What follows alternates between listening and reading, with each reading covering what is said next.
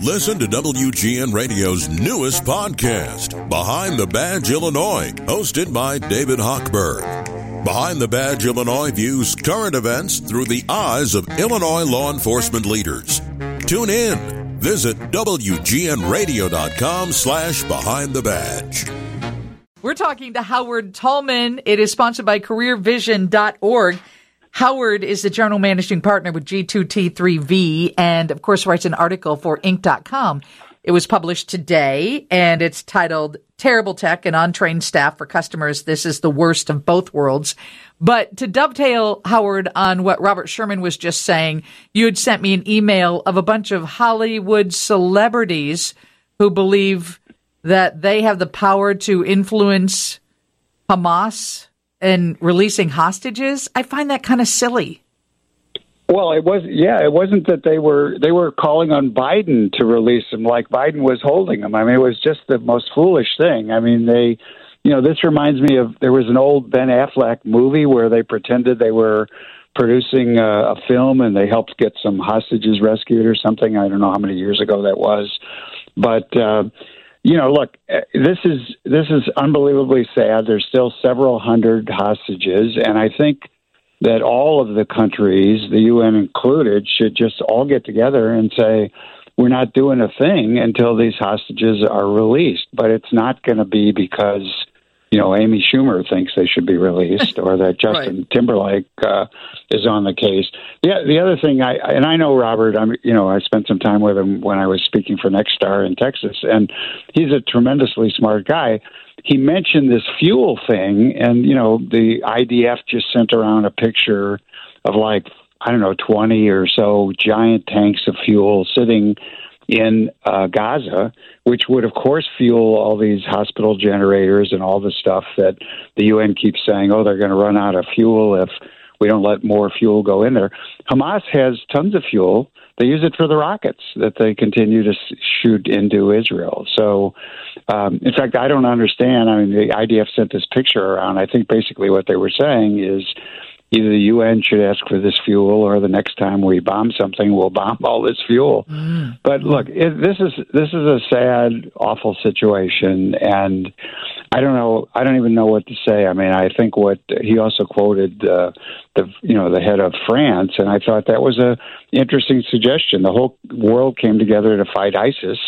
These guys are no better, the Hamas, and I think they need to get in there and they need to just go after them. And frankly, the Palestinians should be happy to be rid of them too. That's what the leaflets are all about, I think, right. Which is to say, if these guys are hiding in your attic or something, you need to turn them in. I realize that you don't want to, they don't want to be killed themselves, but if they don't rid themselves of Hamas, I mean, they'll be back in the same situation they've been in. And the joke is the Palestinian administration, they're also corrupt. I mean, all this money that has gone in from all these nonprofits, they drive Mercedes and they have a wonderful time, except 2 million people are starving because they're the just ordinary folks. So I don't know.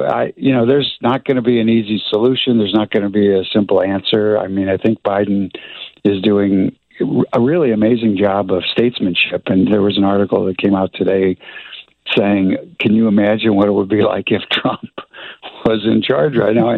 And nobody can even imagine what it would be like because it would be so completely goofy. I mean, he's sitting in court in trial in New York, and in the meantime, he's tweeting that the guy they picked for the fourth attempt to find a speaker, he now hates him. Last night he loved him. Today he hates him. So, he thinks they should reject this guy because I think, frankly... And actually now Tom Emmer is worried about getting the votes because of that one post by Trump. He's like, now I've got more work cut out for me. Well, for sure. I mean, he's not, truthfully, I mean, I think they know that he needs about, 25 or 30. He's got about 25 or 30 opponents in his own party. But frankly, if he agreed to get rid of this crazy rule that any one person can hold up the whole government, and if he agreed to some funding for the Ukraine and, maybe honoring the deal that McCarthy made with Biden way back when about the debt stuff, so we didn't have the whole economy crash in 3 weeks or whatever it is. I mean, I think the Democrats they've already said they would help out. I mean, so it's really a question of when are they going to come to the realization that they need to work in a bipartisan fashion, even if a few of these lunatics, think that's the worst thing in the world, because those lunatics are driving the country into the gutter. I mean, it's a very, very tough situation. So. And there is still some thought that maybe Kevin McCarthy would come back. And if he came back, would he allow that rule to remain intact, where they would still have power to bounce him with? I mean, he would be insane. It was insane for him to give him that power to begin with.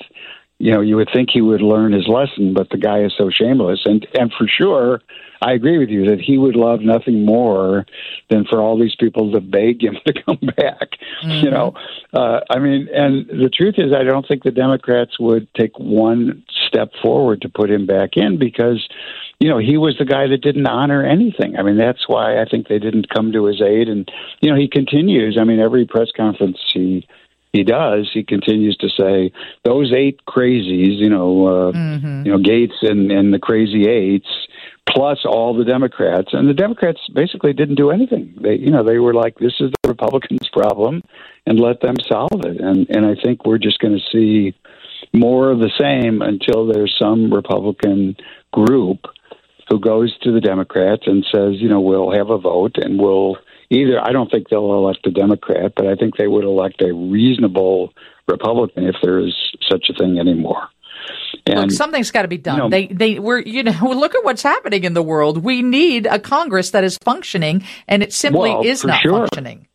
No, that's absolutely sure. And we need financing. We need somebody to address, there's all kinds of bills that have to be passed. And this is the other joke. I mean, the media is constantly counting down like there's 14 days.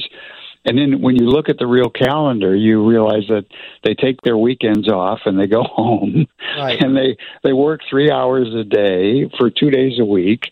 And, every time they set this crisis up so that they can get on, Fox News or whatever and say it's a crisis. But, I mean, the country is sick of this. I mean, the country is just sick of the fact that we're going to have another 3 weeks and then they're going to say the world is going to end again and you're not going to get your Social Security check. I mean, I'm just fascinated by how much of the Republican story these days is just so different from when we were growing up. I mean, to think that the Republicans would be threatening Social Security or Medicaid or Medicare, I mean, it's just wild. And the truth is, they're threatening everything. It's not, it's not like a policy thing. It's just that they want to destroy everything that's out there for the sake of nothing getting done. And at some point, the country is going to have to, and I hope it's before 2024.